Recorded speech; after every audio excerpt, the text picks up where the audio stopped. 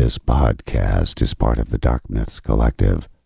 Visit darkmyths.org to discover more shows like this one. The darkness awaits.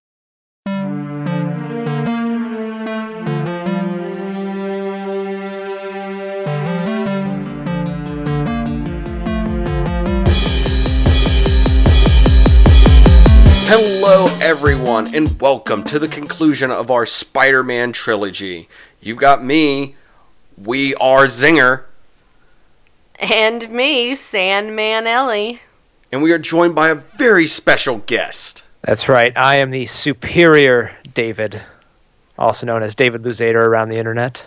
Yes, we are joined by the great David Luzader of more numerous podcasts I think I can mention. Although, let me see if I can do them all. Movie Go Around. Yep. Movie Go Around. Heck Yeah Comics. Yep. And Brokebot Mountain. That's correct. That's all of them. Yay. And you're also a contributing member, of course, on the Blazing Caribou Studios. Yes. Hopping around there. Yes. So with that, we unfortunately or fortunately, this has been like this blight sitting there waiting for us of a movie that when we said we were going to do the Spider-Man trilogy, it was like, yeah, that's going to be awesome. We have to do the third one. And now, I actually have a prepared opening statement. Okay. I by all means. All right. Now, I am just a simple, independent podcaster. I am not part of any network. My name will not be mentioned with the likes of Chris Hardwick. But what I do know is that some things are good. Is this movie one of them? No, I will say it is not great. At times, it is not good. But it is not worth the derision and hatred that we give this movie so very often. Here, in the court of public opinion, where we are full of hate, I say it is better to point that hate at a Spider-Man movie that deserves it more, and that is Amazing Spider-Man 2. Here. I will not argue that point. And I went into this movie, I want to say being positive. We'll see how this turns out on the other side. I'm really trying. I'm only trying to have I try to go out at this with a glass half full of optimism, and I left with it empty. I did too, and I've got emotions. So I guess, LA, do you have any opening thoughts, since apparently we're starting with that? Oh, gosh. I don't know if I want to get in the middle of this yet. Okay. I will say this first. This movie does hold a very weird and special place in my heart for when we get to the top three. And here we go again. I'll explain it. Okay. I'll explain it. So my thing is this. You'll like my top three. I probably will. Yes. My thing is this. This was the first Blu-ray I owned. This was the first time I got to watch a Blu-ray because you were force-fed it if you bought a PlayStation 3. That is the only reason I owned this, and it's weird because I must have had a different version of PS3 than you. You did. Yeah, I didn't get it. Yeah. Which set was mine that came with that? It was the second gen. It wasn't the slim versions. Okay. It was like they had the larger versions. And then, okay, they had the large versions. They had the first set. I think it was the third set of those. It was whichever one was the 60 gig system. Oh. Of the bigger versions. Okay. Of the PS3, I think, came with it. Like, the first set came with them. So, I obtained mine through that, and this was the first time I got to watch, like, a Blu-ray movie. And when we get into our top threes, it will be brought up again there for a reason. But, David, you are our guest. Top three moments or things from the movie you would like to... Well, I'll just steal the joke from somebody later by saying the credits. That's not actually one of them. No, that was one of mine. I'm not joking. Up until I was like, I can't do that. I have to be positive. So my top three of this movie, I would say one of them would be the Aunt May scene in the beginning when she is talking about when she got engaged to Uncle Ben. And it's a sweet little moment in the film. that I thought was really kind of cute. Second one would probably be when Sandman is first reconstituting himself. Mm-hmm. That is a cool scene. I don't know why I liked that when he's like, it's awkwardly long, as are a lot of scenes in this movie. But it was just like interesting that like, hey, we kind of explored the idea of somebody trying to pull themselves back together in a pit of sand. And along with that, towards the end, his last moment with Harry, or with not Harry died, spoilers. His last moment with Peter, when they kind of have a little heart-to-heart, and he gets that little moment of forgiveness, was just a real sweet. That is a good list there, sir. Ellie, do you want to go next? Sure. All right. I too second the last moment with Sandman. I thought that was quite a good growing moment for Peter and for him, for Sandman to kind of put their differences aside and be a better person. So I thought that was a really cool scene. I have to say one of my top 3, as much as I hate to admit it, is the scene where Bruce Campbell is the maitre d'. I don't know how many times I watched it separately on YouTube, just that scene. It's really fun. I just love the whole interaction, so definitely have to say that's one of my favorites. And then my third one would have to be just... I don't know. I kind of liked the black suit. I'm not saying I liked the whole portrayal of Venom or anything. I think there's going to be a very interesting discussion later around that, because there's mixed feelings, I think, on...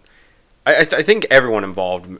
I don't want to speak for David, but I think everyone involved maybe has mixed feelings about that suit. Yeah, I mean, I'm okay with it. And it's... like I said, I think it kind of looks neat when he starts breaking away from the symbiote. I thought it was just kind of cool the way it looked.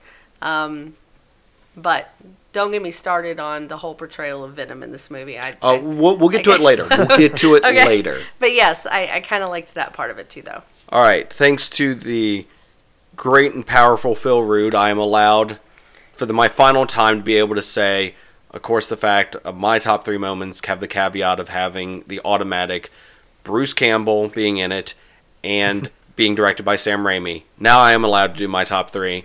Thank you, Phil Rude. You have honored me with allowing me to do that for this trilogy. My top 3 moments, I guess, or things would be Flint Marko, Sandman, just his look, the way that they did the sand stuff with him. I thought that was well done. It was really good. His storyline is something I guess we'll get into later, because I'm not including that in this for reasons I will explain later. But We've got a lot of explaining later to do. I feel like this movie is like it has like little notations beside it the entire time, full of caveats. Yes, I'm with that. So just he looked like he jumped off the page, and just the sand effects I thought were really cool. On that note, and the reason I bring this up is because the moment I realized how much more detail there was in a Blu-ray over a DVD, the sand effects were one thing, but the fight in the subway between black-suited Spider-Man and Kane Marko, when he is pressing his head up against the train and it's peeling like his sand, it's sanding him down, pun intended. I remember seeing this on DVD and I kept hearing like this ping sound. Then when I watched it on Blu-ray, that ping sound was his teeth getting knocked out. Yep. Yes, teeth are flying out. And that, hands down, was one of those moments where I was like, that was awesome. Because I was like, Blu-ray's amazing! And now there's 4K and Blu-ray looks like a joke. But that whole fight down there was, I thought, a really good fight, because it was also Peter going to a darker side. And, of course, there were parts in the fight that were very Raimi-fied. Mm-hmm. Especially at the end with the whole pulling the water and having that go over big him. Time. Yeah, that 100% Raimi'd. But I will say this, and this might be a controversial thing, and I know I'm bringing this up early, people, but I am strapped in and ready to defend this. Him walking down the street. goes as Yeah. one of my favorite moments. I am, yeah, you're not wrong. It's And not bad. And here is why I say it is one of my favorite moments, is because if you watch the movie, if you watch for context, nobody is on board with what he's doing. No, He it's is great. he is thinking he's the coolest cat in the world. Nobody else is. I know that this is something we'll probably bring up later, but I just want to. I'm not trying to Shanghai this argument, but this is why it's my favorite moment. He's a nerd. He's always been a nerd. So what's a nerd gonna think looks cool? Exactly what he did. Mm-hmm. And that's why I love that scene, is because it is so awkward and Yeah. so great.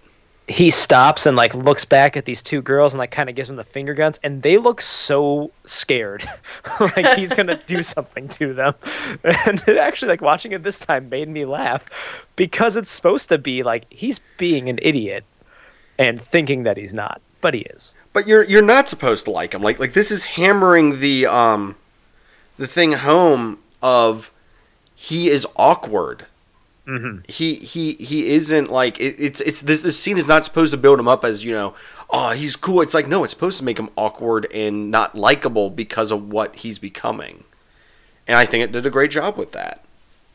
Well, I mean, he's awkward, but he's kind of. It's the fact that he's finally popular, and people really like him, and it's over bloating his ego, and so that's what that's what happens when you think you're cooler than you're not. Yeah. I mean, so that's kind of why he was doing all that, of course. Mm-hmm. I don't know necessarily. I don't know. I think saying the whole awkward thing is.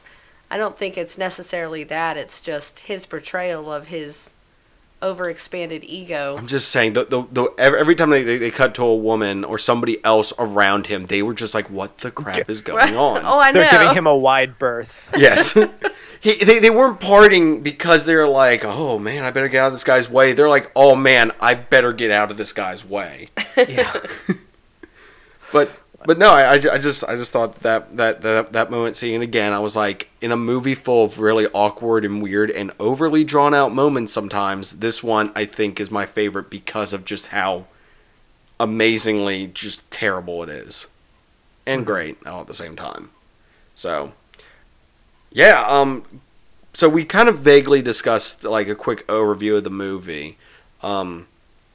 And I just want to point this out. I want to give Ellie credit for something. You said something in the very first the very first movie we did of this, to where you felt like this was the story. It wasn't really the story of Spider-Man as much as it was a story of three friends.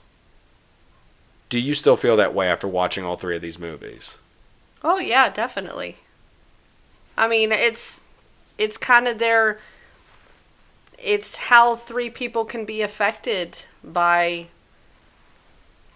You know, something extraordinary happening to them, and the positives and the negatives that can come from it, and you know, they all grow closer and then they grow apart, and it's the evolution of their, you know, their kind of their relationships and their friendships in general. And it's, you know, that's what I always focus on when I watch these movies, not so much some of the other stuff. And 3 is just distracting anyway, because it's got too much. I feel like, you know, Raimi was like, oh, I might do 4 movies, and then, oh, I'm only going to do 3, so I'm going to put everything in that I was going to put in several movies. Well, I do have some stuff on that, too, Okay. about what was supposed to happen, Okay. too, Yeah. and the fact that I think there was an outside kind of pressure for him to put Do that. Venom in, and Okay. to... And to, I don't, Definitely there was. I was about to say, I didn't know if David had anything on that. I got more of what was supposed to follow this up. And to your point, though, this did make a nice dovetail of, at least it wrapped up the Harry, Mary Jane, and Peter storyline to an extent, to where it did make it to where it was the story of 3 friends and kind of the journey of Spider-Man through that. Yeah. Yeah, I think in part of the downfall too of the 4th one, that this is when they started announcing movies way before production had even begun. So there's this like looming deadline, And that's part of like why also Raimi backed off of trying to do a fourth one, is he didn't feel like he could meet the deadline that had been proposed for the fourth movie. But it was really interesting, and I listened to the episode you guys did on Spider-Man 2, and that idea that this is the story of these three friends really does hold true, especially like watching this one. That is what carries through into kind of, there is that final moment where all three of them are there as Harry is dying, and it really is, it was a special little thing carrying through the movies. I like I said that at the beginning, and not having seen these movies in a while, I kind of was like, puh. But now I'm like, she made a good point on these, I didn't notice it at the time, but I noticed it now. Yeah. So I guess let's quickly, I don't know if you guys want to discuss the movie yet, or if you want to discuss, since we're kind of on the topic, what could have gone wrong with this, or what was coming up next too, that what they were trying to set up for. I didn't know which ones you guys wanted to go into first, because this movie's kind of weird. It doesn't really fit into our normal discussion, I feel, sometimes. Yeah, it's unfortunate. Just real quick with what could have come next. I actually kind of have an idea of how they could have made this movie better. Everybody has their own little pet theories on that. But I think, there was talks of John Malkovich playing the Vulture in the fourth one, which is both insane and everything I want in the universe. I'm actually really disappointed we didn't get that movie, because, Michael Keaton did a fine Vulture in Spider-Man Homecoming. You release a movie tomorrow with John Malkovich as the Vulture, I am buying a ticket for every single showing I can get into. That sounds amazing. Well, I mean, the source I had said that Anne Hathaway was also supposed to be in it playing Felicia Hardy, yes, but she was going to be the Vultress, his daughter, instead of Black Cat. Oh boy. I know it's one of those things where this kind of seems to be it's if you read kind of what they were going to do, it's really weird. But they were going to, of course, pay off the Kirk Connors lizard thing that they had been seeding for a long time. I mean, ever since the second movie, they've been doing a nice job of having it in there and having it be something that kept creeping up, which I like, but it never got its payoff. I mean, technically, did it in The Amazing Spider-Man?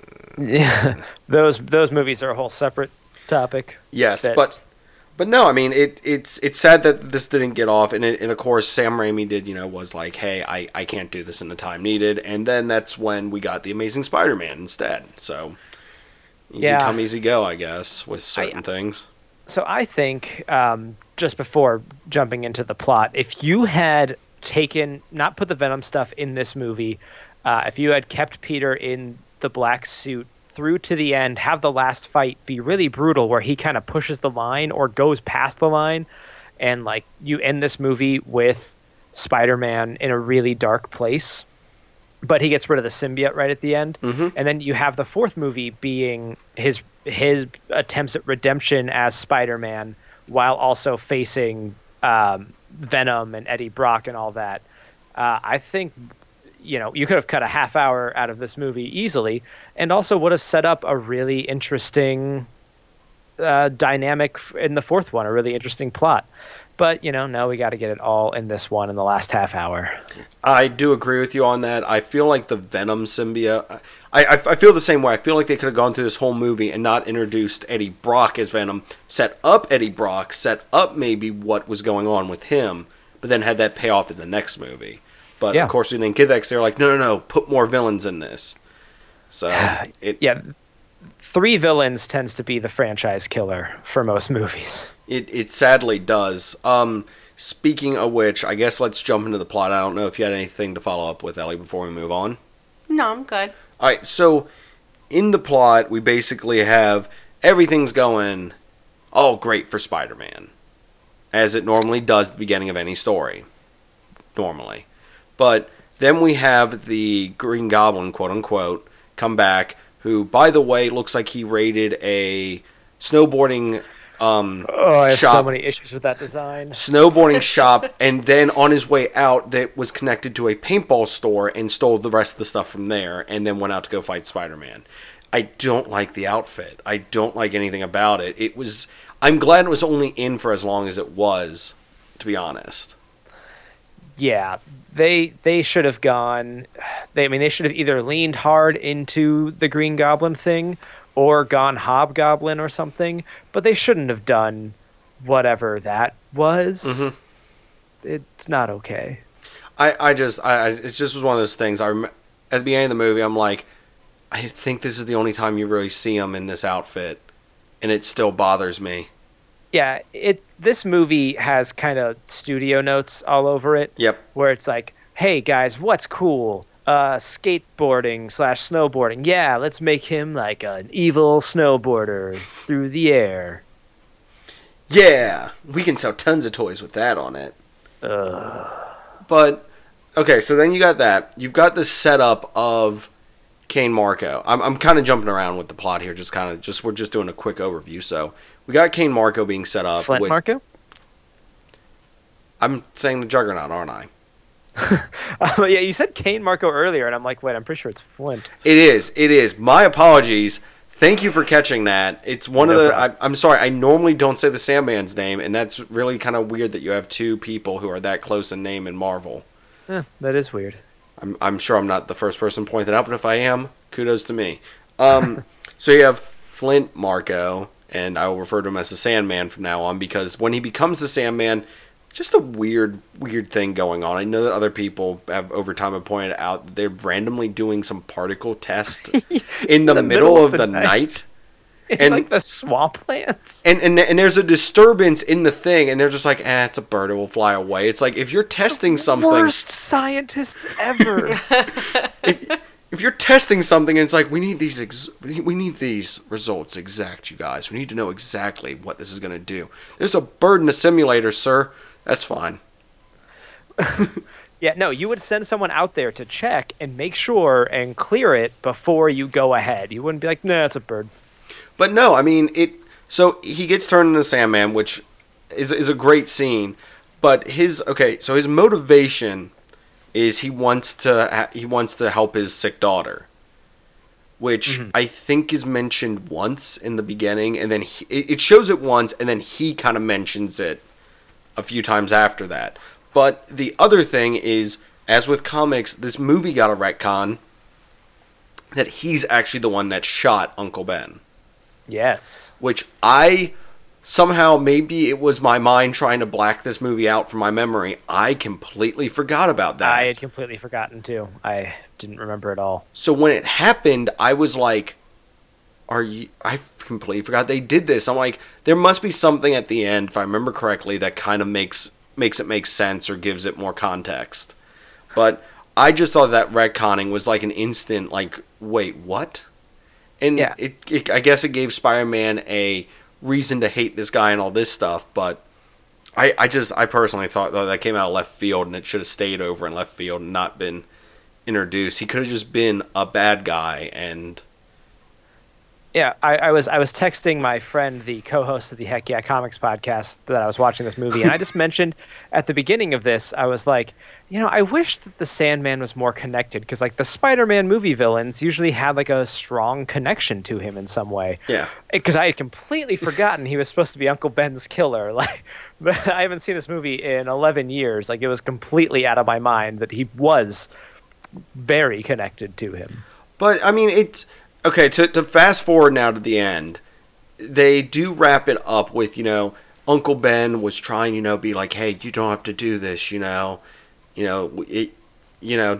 do this, and it was all he kind of got jumped by his partner, like by being like, hey man, we gotta go, and he just slipped and fired the gun. Yes, still technically killing Uncle Ben, but it was kind of out of an accident. Yeah, but he still killed Uncle Ben. But it was nice that they had the part at the end where Peter's like, hey, I forgive you. Yeah, that was nice. So that it was a nice touch to also show, his redemption away from the black suit and all that, hate and anger that it had given him and everything. In the dark side. Yes. So we got Harry unconscious and not remembering anything. I thought that was a cop-out.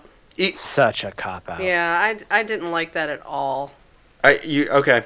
I was about to say I didn't know if you wanted to elaborate on that. Well, no, I mean, I thought it was so weak that, what? He doesn't remember anything? His short-term memory's gone? Oh, my gosh. How convenient. How much does he remember, by the way? Well, he remembers his dad died, but he doesn't remember who killed him. Ah. or that Peter's Spider-Man. Ah. Just conveniently that stuff. Yeah. Yeah. That was one part of the movie that it always drives me crazy.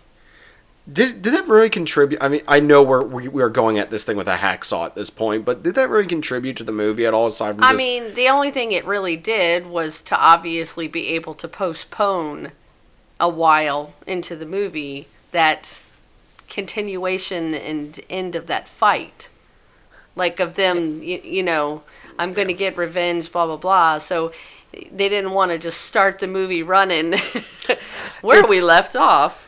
It's like they wanted to remind the audience, like, oh, they're really good friends. That I actually, you took the words out of my mouth, David. I was like, that's the only thing I can contribute this to, because I was like, maybe they could have just put him in a coma, and I'm like, no, because they had that nice reminder of, hey, they're friends. Hey, they're.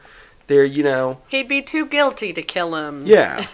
Yeah. Again, studio notes all over this thing. Where it's like, can we do something to like.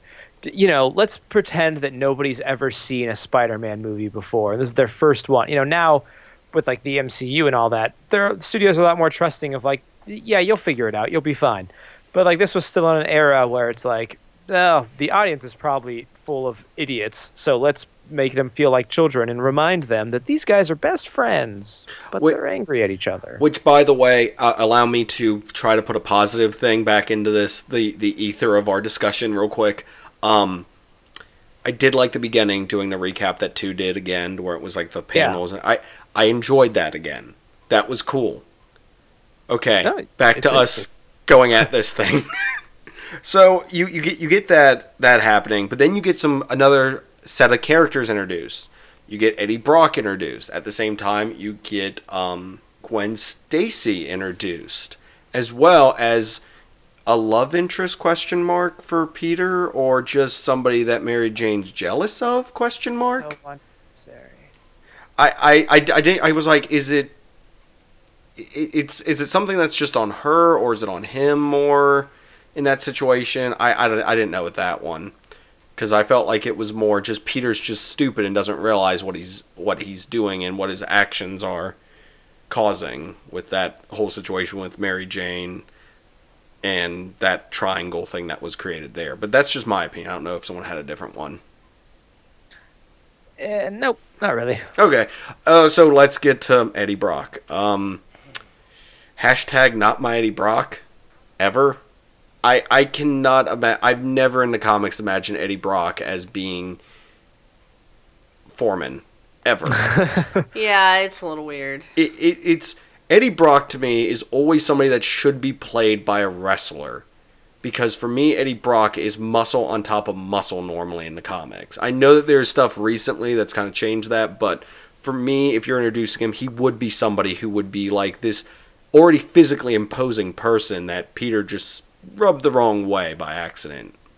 But that's just me, so I wasn't really on board with this. And I also, on that note, I'll also say I wasn't on board with the Venom the way it looked, minus the head.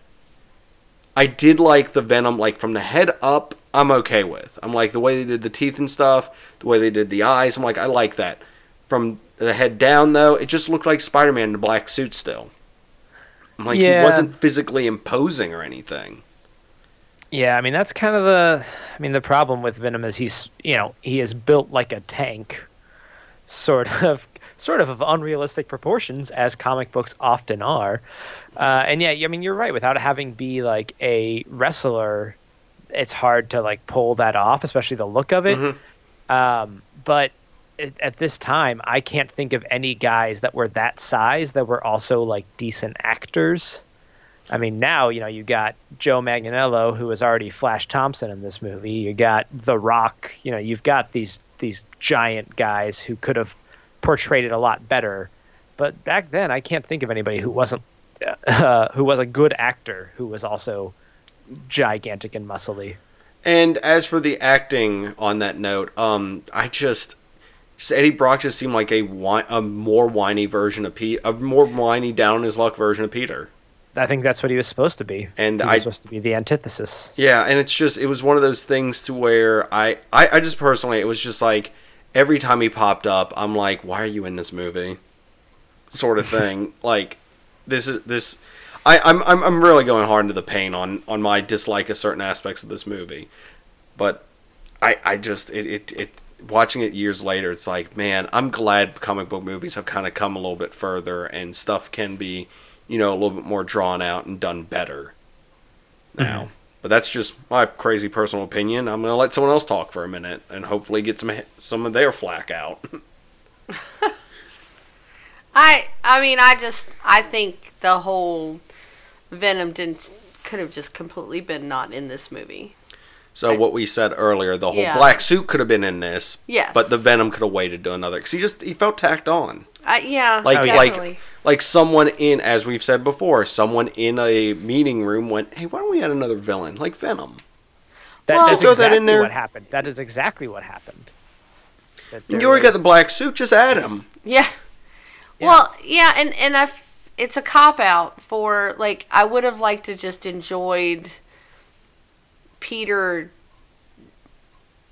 kind of giving in to his desires of always wanting to be popular and cool and thinking he's popular and cool. and just but a lot of people did think he was. I mean, he was their hero. Okay. So in that, okay. I don't mean necessarily like, GQ man or anything. I'm still thinking of the walking down the street in the club scene, which not we didn't that. talk about the club scene yet. I'm just talking about he had that attitude and that confidence because he was being looked at as, oh, Spider-Man's cool. Everybody wanted to be Spider-Man. That's why he had that kind of attitude. But I'm just like, I just wish that they would have made it more the downfall of him was just him. And not necessarily because of this alien. Like, I feel like it was playing off of that. Yeah. And you could have just enjoyed just the fact that he was, being a little destructive and he needed to learn how to rein it in and be a better person and realize he's not the only thing out there. So it's just like you said, it's too forced. I didn't like that part of it. Mm-hmm. From Wikipedia, and there's several sources on this, but producer Avi Arad convinced Raimi to include Venom, a character whose perceived lack of humanity had initially been criticized by Sam Raimi. Venom's alter ego, Eddie Brock, already had a minor role in the script. Arad told the director that Venom had a strong fan base, so Raimi included the character to please him. So there could have been a chance for the character to be used later or in a better context, but because the producer was hounding Raimi, he was like, well, I guess I should just include him to shut him up. Bad times were had by all. But now the ultimate question, can Venom carry his own movie? Yes. That is a question. Yes, we are we are now diverting from the Spider-Man 3 debacle to possibly discuss a future debacle that I don't know how you feel about this. We pried it out of Emron, so I don't know if you wanted to give your 2 cents since we're discussing a bad portrayal of Venom in the past, whether you think what the future might hold. I think anything is possible if you have the exact right team behind it. I don't know what this future movie is going to hold. I don't know. I'm one of those people that's like, if something sucks, it's going to suck, but I'm not going to sit here and just be like, it's going to be terrible before I see it because, like, life's too short, man. I'm just going to go enjoy something. And like, if I end up hating that, I'll hate it for what it is, but I'm not going to hate it for what it could be. And it's probably going to suck. Like, let's be honest. It's a very real possibility. But, I'll tell you my thoughts on that when the movie comes out. There you go. I'm as I've said before, I'm unimpressed with what they've shown us so far in the Yeah. trailers. Well, they haven't shown us anything. Well, yeah, that's the problem. It's like you could seriously take this movie and say that he's like an ex-soldier, or that this was even a Punisher movie, and I could believe either one if you just excluded the one part where it showed the symbiote, like in the tank thing. Yeah, the trailer was obviously slapped together. But people calling it like immediately like this is the Catwoman of the current generation. It's like, guys, it was a. I'm not going that far. All right, No. That's extreme. That's extreme. But I'm just like I want to see more. But what you've given me so far kind of leaves me scratching my head on where's this going. Yeah, sort of thing. But hey, we're all still talking about it. So they got their point across then, I guess. Trailer good or not, it's all on our radar. And when that next trailer comes out, you'll have people clamoring to it to try and see, is it also terrible or is it going to be better? Blah, blah, blah, blah, blah. Exactly. So, going back to Spider-Man real quick, I just wanted to talk about this real quick because this barely didn't make my favorite moments. And James Franco in this movie, I thought did a... He did as well as he did in the other parts of this movie. I mean, other parts of the series. But there was one scene that was like, oh my gosh, this is like the cherry on top of what this movie is. The part where he's sitting in the diner and the woman asks him about the pie thing. Yes. And it's so good. Yeah, just him like, it's so good. And then he does the turnaround and wink thing. It barely didn't make my top 3 moments, and I was just like, I just gotta wonder, like. Am I crazy, or is this movie just done really weird at points? It does get weird. And speaking of the most surreal moment of this film, and that also includes Harry, is this butler. Yes. That's apparently been in his life, his entire life, who has not been a character up until now. And they really could have picked I hate to say this, a better actor for this role. Has this moment where he decides to tell Harry that his father was the one that killed himself. And it's just an awkward scene. And the wounds were from his own glider. Like, just really badly written. And, I could tell. And it really... Also, that information would have been so useful so much earlier. Why did you wait so long to tell your son that? It was a terrible scene, and it made me, like, it's one of those moments where I'm watching it like, oh, they filmed this. They put this in the movie. Oh, no. Okay, I guess now we're just on weird moments in the movie. There's the chair that's sitting in the corner at Harry's that chair. apartment or his mansion that he has on top of a skyscraper. There's that chair sitting there, and then there's a picture on the wall of Willem Dafoe in the chair. Said chair. I love it. Because it was one of those things, like, I had to seriously stop the movie for a second, because I was like, I don't know if this is going to pop back up again. Rewind it and go, is that seriously a picture of Willem Dafoe sitting in that chair? And I just thought, I'm like, that's great. And so, now I can ask this, is the Willem Dafoe voice and everything and all that stuff in Harry's head, is that a product of him taking the enhancement stuff, or in your opinion, is that a product of him not feeling like he ever lived up to his father's expectations? Because the weird thing is, on the flip side for Osborn himself, he kind of went crazy, and the taking that stuff amplified it. So, yeah, I think that family just has a history of mental illness, and apparently really enjoying chairs and being painted in said chairs. I mean, it could be worse. It could be The Amazing Spider-Man 2, where that family has a condition that literally turns you into a goblin. What? Okay, I'm going to admit this now. I have not seen Amazing Spider-Man 2 from beginning to end. I have never seen it. Oh, really? From beginning to end. I've seen chunks of it, but I've never seen it from beginning to end. So, okay. And we own it. I saw that movie in a theater by myself, and I still was like crying. It was okay. Where I used to work years ago, we would run movies every now and then on like the TVs and stuff. that was one that ran all the time, and it was on every single day. And I worked 5 days a week there, and it was one of those I would walk by, see different parts of it and everything, but I've never sat down and watched from beginning to end because I've seen it that many times already that I'm like, I don't think I could actually sit and enjoy it from beginning to end. And also the putrid hatred it has towards it, I don't think I could sit through it from beginning to end and enjoy it in that regard either.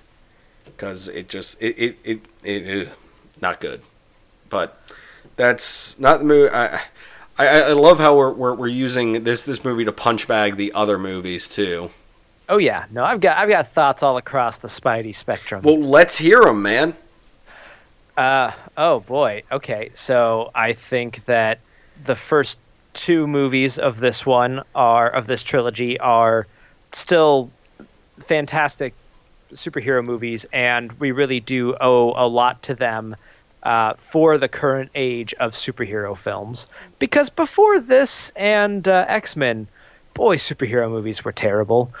Amazing Spider-Man, let's just not talk about that. Homecoming, like, it's a really cool addition, but I remember I was listening to the Spider-Man 2 one where Imran's like, I guess the only version we're ever going to see of Peter Parker is Peter Parker in school. Also, slight back to this movie, college bullies? Now back to my original thoughts. Yeah, Peter Parker has not been in school for decades. But that's like the only version we ever get of him in movies. And that's just like kind of disappointing because like he's an adult. He's changed a lot. He is, in some versions of history, gotten married. In others, he hasn't. Right now, he's a business magnate. In other times... Not by his own doing, though, right, if I may point that out. Yeah, I mean, if they ever try to do Superior Spider-Man in any form on film... I mean, I don't think it's... I think that is an unfilmable project. But there are just so many other parts of Peter Parker, and we just get bogged down in, like, either he's a kid or he's a student. And, let the character grow. Also, Zendaya is a great Mary Jane, and you guys are crazy for being like they should introduce another one. Come on. I didn't say that! Did I? I can't remember. I defend myself as I didn't say it. I don't know. It was a thought that was floated out there, and you guys were like, she's. The problem with Kirsten Dunst was like she's not really MJ, and I agree with that. She doesn't have that sort of confidence. She's full of self-doubt in these movies, which is like fine for a character, but that doesn't really fit MJ. Where I feel like Zendaya's MJ super confident. That and girl being sarcastic. I'm not being sarcastic. Oh yeah, her being sarcastic and just kind of points out everyone else's flaws.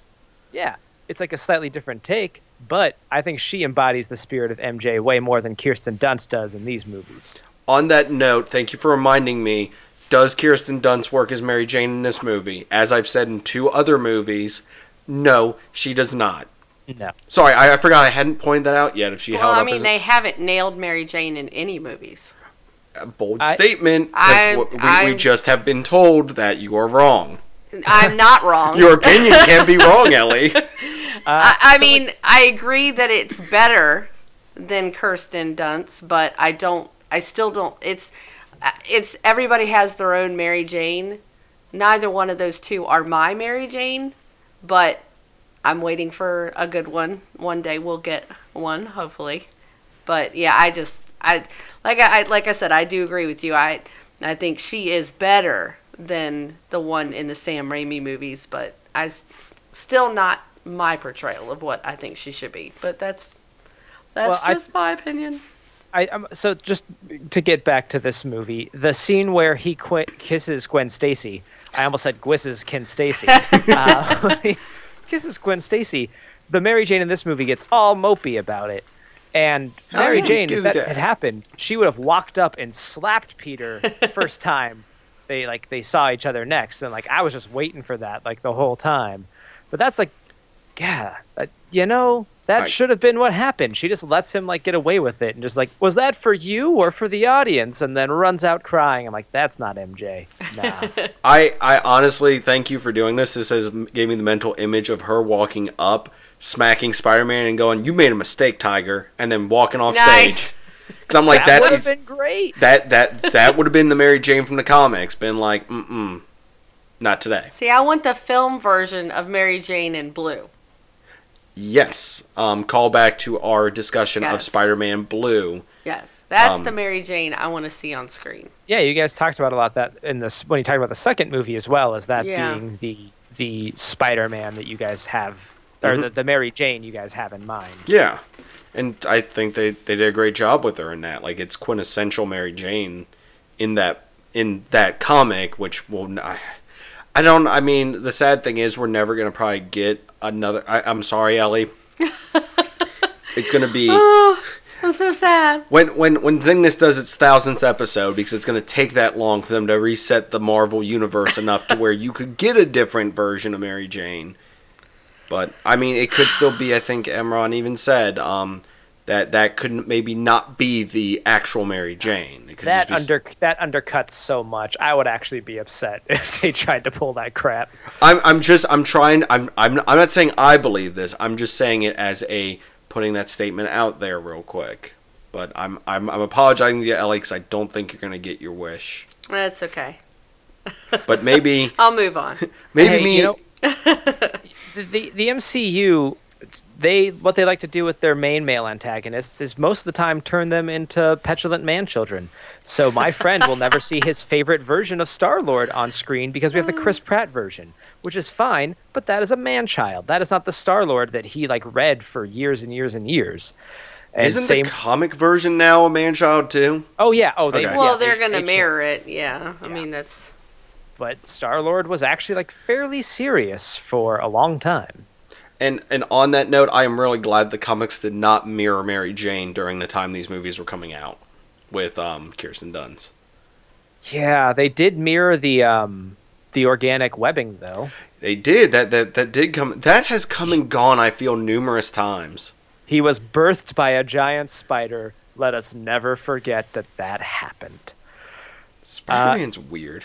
Spider-Man is so weird, and yet we love it. Exactly. Well, I mean, and I kind of wanted to go back to Star-Lord for a minute.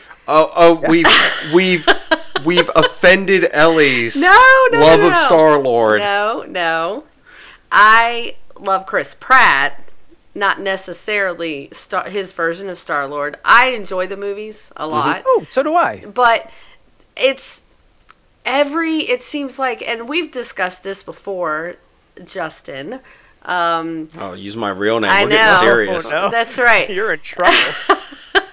But I see what you're saying about, it's not the way the comics were when he grew up. Unfortunately, nowadays, it seems like every movie has to be so quippy.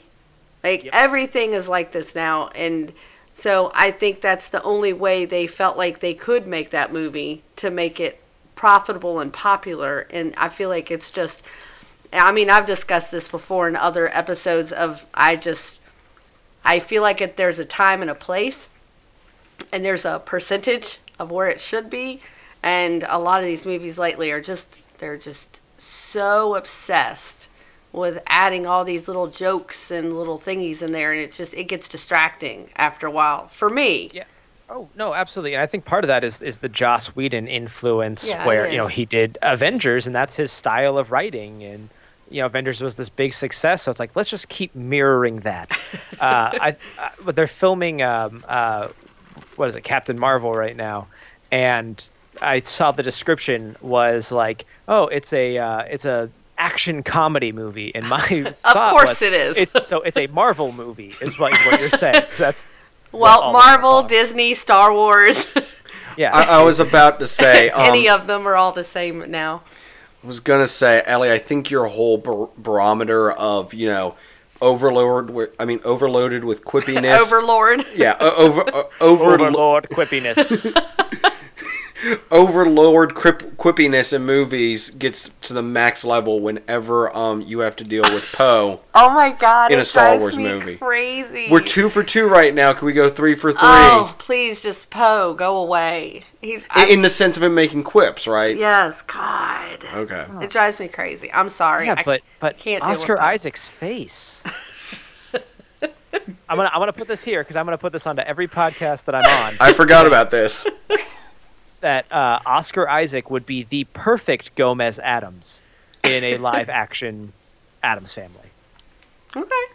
I, Yeah. Just throwing it out there. I don't disagree with that. That is, and you know what? Out of everything they've redone over the years, Addams Family is one of those things that somehow is still continuing to fly under the radar. And They're doing an animated movie with okay, Oscar cool. Isaac as the voice, but I want to see him in a pencil mustache. One It's a day, dream. one day, David. One day you'll get your wish. One day. All right. Do we want to get back to Spider-Man 3, or have we All said right, our we're talking piece? about this movie. Do we have to? The other things we normally discuss are, of course, impact on the series and culture. It ended the series, and Yeah, That's terrible. and it's become a cultural punching bag for the last decade. but here's the ultimate question: we are dealing with Sam Raimi here. He has made 2 trilogies. Is it just Sam Raimi can't do trilogies without having the last one be off the wall and weird? What was the other? Oh, Army of Darkness. Ugh, please move forward. No, I'm putting my headsets off. I'm taking them off and I'm leaving. You're not wrapping me in a conversation about those movies. No, we're getting into it right now. Yeah, I mean, there may be something there that Sam Raimi just kind of gets burned out on properties after a little while. You know, maybe if I just make a really weird one, they won't ask me to do another one. Yeah, exactly. How do I get out of this? I got it. I'll drive it straight into the ground. Even though I do Except love, for Army of Darkness is great. I do love Army of Darkness to death, but those movies, I'm only doing this for a minute, Ellie. We'll get back to a different discussion. I know you can't take it, but I feel another sinus infection coming on. your voice going away too. Yes. All right, so I feel those movies, and trust me, I will get a chance to discuss Army of Darkness. I got Evil Dead out of my system. Army of Darkness will come. I promise you one day. Well, I am going to Canada in the summer, so you can do it then. I got it. Don't Okay. worry. Okay. Whoa, okay. I don't know how much the truth. So I'm just looking at Sam Raimi's IMDb, and it's like kind of like, unfortunately, after this, Oz the Great and Powerful happened, and I'm like, yeah, they're not really giving Sam Raimi any big productions right now. Does he need to, though? Well, then I found out that they are in pre-production of the King Killer Chronicle with Sam Raimi as the director. Are you guys familiar with that? No, I was about to say, Yeah. for lack of me not knowing, please explain. It's it's like one of the hottest fantasy properties out there right now. Oh. It's like one of the 2 books. A Wise Man's Fear is the second one, and The Name of the Wind is the first one. And they are the big deal, kind of the Game of Thrones replacements for some people. So that's interesting. On that note, and this just might be my mind from years ago, not remembering this correctly, wasn't he attached to do like the? I don't believe I'm mentioning this. The Warcraft movie for a while. Maybe. I thought he was for like a long time, and we all saw how that turned out with or without him. Yeah, I've got lots of thoughts on that movie. If you want to hear them, check out the episode of Movie Go Round in which we discuss it, which is not out yet as of this recording. I'll get to what you guys just put out, though. I want to have a quick conversation about that to completely derail the fact that we are not talking about Spider-Man 3 anymore. Perfect. No. My final thing with Army of Darkness. I love that movie, but I love the fact that it also immediately goes back and retcons the other 2 movies, just like the first one retconned the first one. I love that movie's continuity is only as important as the beginning of the movie you're watching. Yeah, and Ash vs. the Evil Dead is a lot of fun if you have not checked that out yet. It is. I haven't brought that up as much because I'm not completely caught up, but what I have seen of it, I love, but I kind of keep the movies and the TV show as 2 separate things in my mind. Yeah, I get you. Even though they are connected, it's like the movies are one thing. This is kind of like the fan fiction favorite thing that could come of it.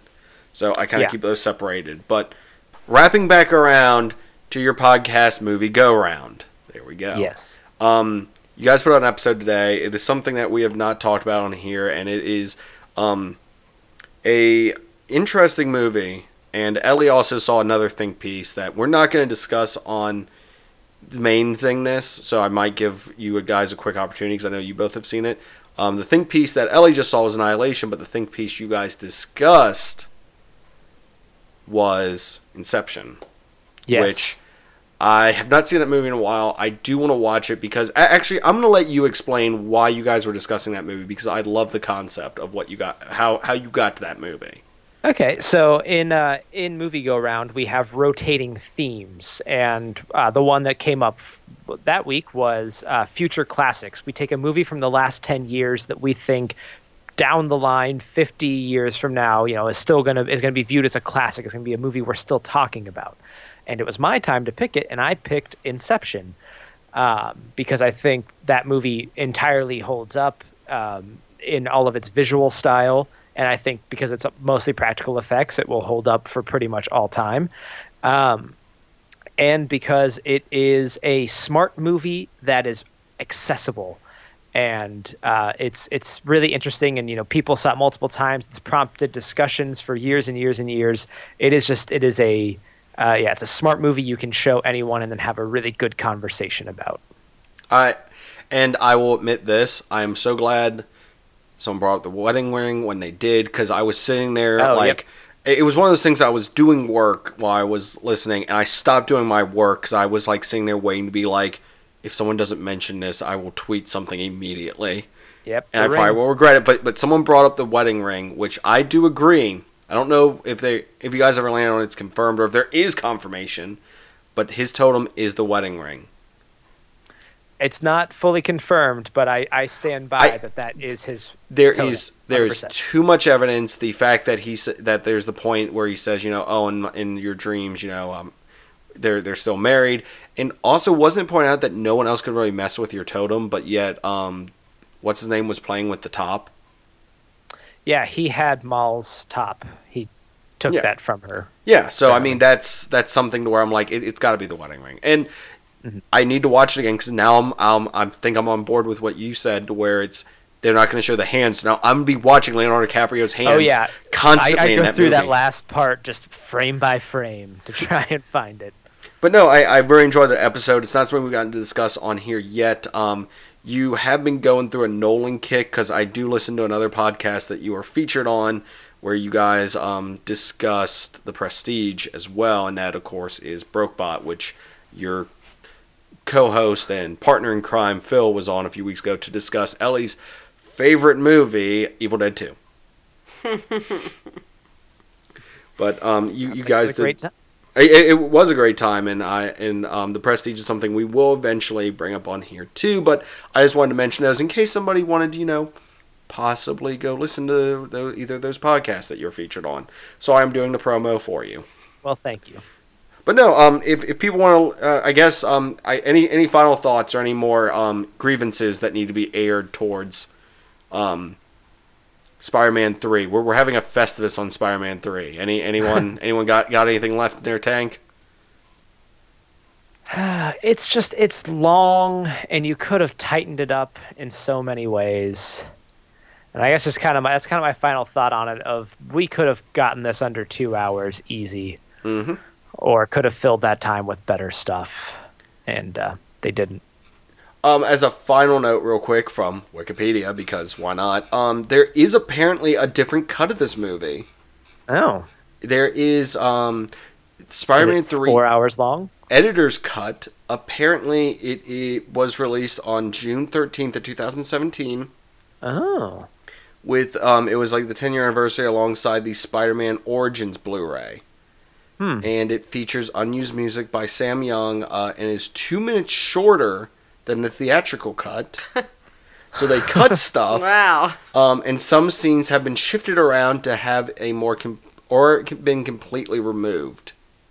Well, now I kind of want to watch And the this film version. includes 3 new scenes and 3 alternate scenes and 1 extended scene. Oh, no, I got to watch this movie again.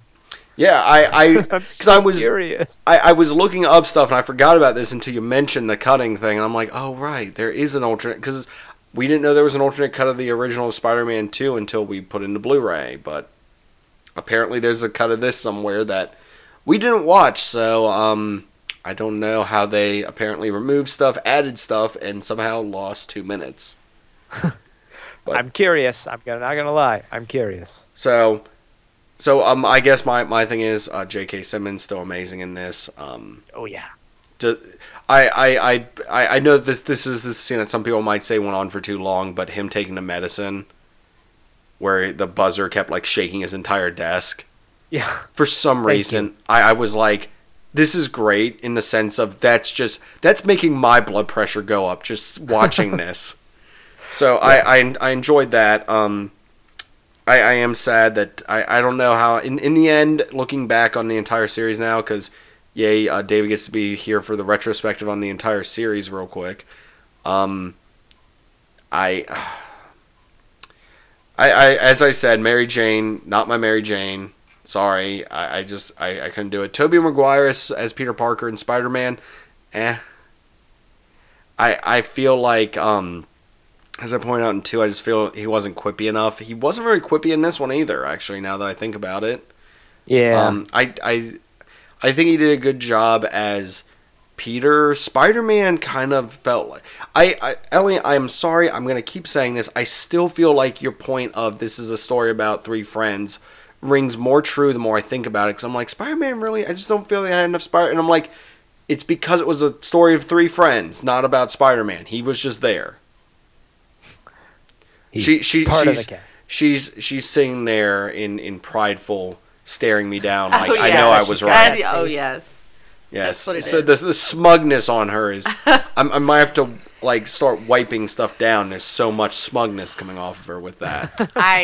I know. I may start walking down the street and singing and dancing. You're snapping your fingers, pointing at people. That's right. Yeah, but... So, Ellie, you've been on board for all 3 of these. What is your retrospective look back on us doing these, since we all obviously said we have not watched these in years? I mean, my overall opinion is I can't say that this is the worst superhero movie ever made. It's obviously not my favorite. I feel it has redeeming qualities Yeah, to I was it. like, That I mean, like I parts said, of I it. went into it kind of with like there's awkward scenes that make it enjoyable because they're awkward. Well, and there are some great acting in it. I mean, there's some people that do really good for the parts that they're given. Mm-hmm. So I can't say it's Like Bruce Campbell. Exactly. He was so good they gave him 3 different parts. And I really enjoyed Flint Marko. And I did too. You know, so I just obviously... Actually, I thought of something, and sorry to interrupt. I felt like, and this is something I should have said way back, I felt like they did not give his character enough time to do any development because they focused on Venom too much. They just kind of gave him this one note, he's trying to steal money for his daughter. Nothing else. That's it. And they could have delved into him a little bit more, could have had, more to do with that, but nope, they ignored it for... Obviously, we need another villain because we can't do 1 right. Let's do 3 wrong. Well, that's what happens when you cram so many in one movie. Yeah, sorry to interrupt, Ellie. No. I mean, I was just saying, I don't think it's the worst movie ever. It had some good parts to it, so I will give it some high fives for the good parts and then be sad for the sad parts, but. I enjoyed some of it, so I can't completely diss on the movie. All right, David, you have the opportunity, even though you weren't on for the other 2, but since you had to do the 3rd one, you can give us your retrospective on the series as well. I think that these movies, these movies will always hold a special place in my heart. But they are a little bit products of their time. They are what we needed at that moment to kickstart superheroes in a really big way. But I think that, I'll probably show my kids these movies because they'll be exciting at the time. But there will also be 500 superhero movies that I'm going to have to make them sit and go through. And, they are important, but... I don't know if they hold the place in my heart. Maybe they once did, except for 2. 2 is great. Daddy, which Spider-Man is this? Well, this is after they retconned it out of, and right. Sony had to sell the rights back to more. And which one was Andrew Garfield? Who told you that name? How dare you? No son of mine. Oh man, well, it was a pleasure to have you on, sir. It was it was truly great to do the Spider-Man to break up, going from Star Wars, of course, to another long series, Harry Potter. So everyone in April, you got the Harry Potter series to look forward to. At last. I'm Yes. so excited. So Yes, excited. after the pain and suffering. And I will be fresh from going to Wizarding World of Harry Potter. Save it for the main Ooh, show, it's Ellie. fun. I'm excited. Save it for the main show, Ellie. Oh, I'm sorry. Excuse me. We just wanted to thank you for being a part of this, sir. So if people want to find more from you, David, where can they do that?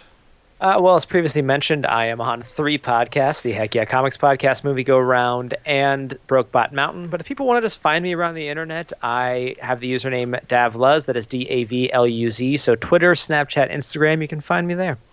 Awesome. And Ellie, where can people find us as always? Who knows? Well, of course, we're part of the Dark Myths Podcast Collective. You can find more at darkmyths.org. Of course, if you want more Star Wars stuff, you can find me every week talking Star Wars on Knights of Vader. We're, of course, on Podbean, Google Play, Yep. Stitcher, Tuned In, and Apple Podcasts. And if it's on Apple Podcasts, what do you do, Ellie? Well, I mean, you gotta give a 5-star review. Give us that 5-star review. It Yeah. helps us out more than you could possibly imagine.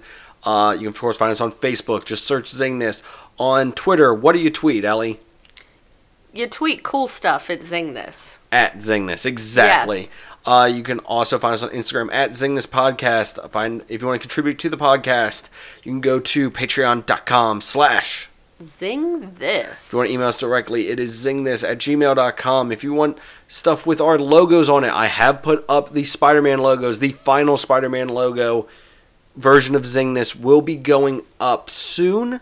And you can find all those at tpublic.com/zingthis. our sound guys, AA Ron. Our logo is done by Chris Singer with modifications by Toby. of the Secret Transmission Podcast. And finally, DJ Golden Boy. 8-9. Play us out. One more time, I want to thank David Luzader for being on tonight. Woo! Thanks for having me, guys.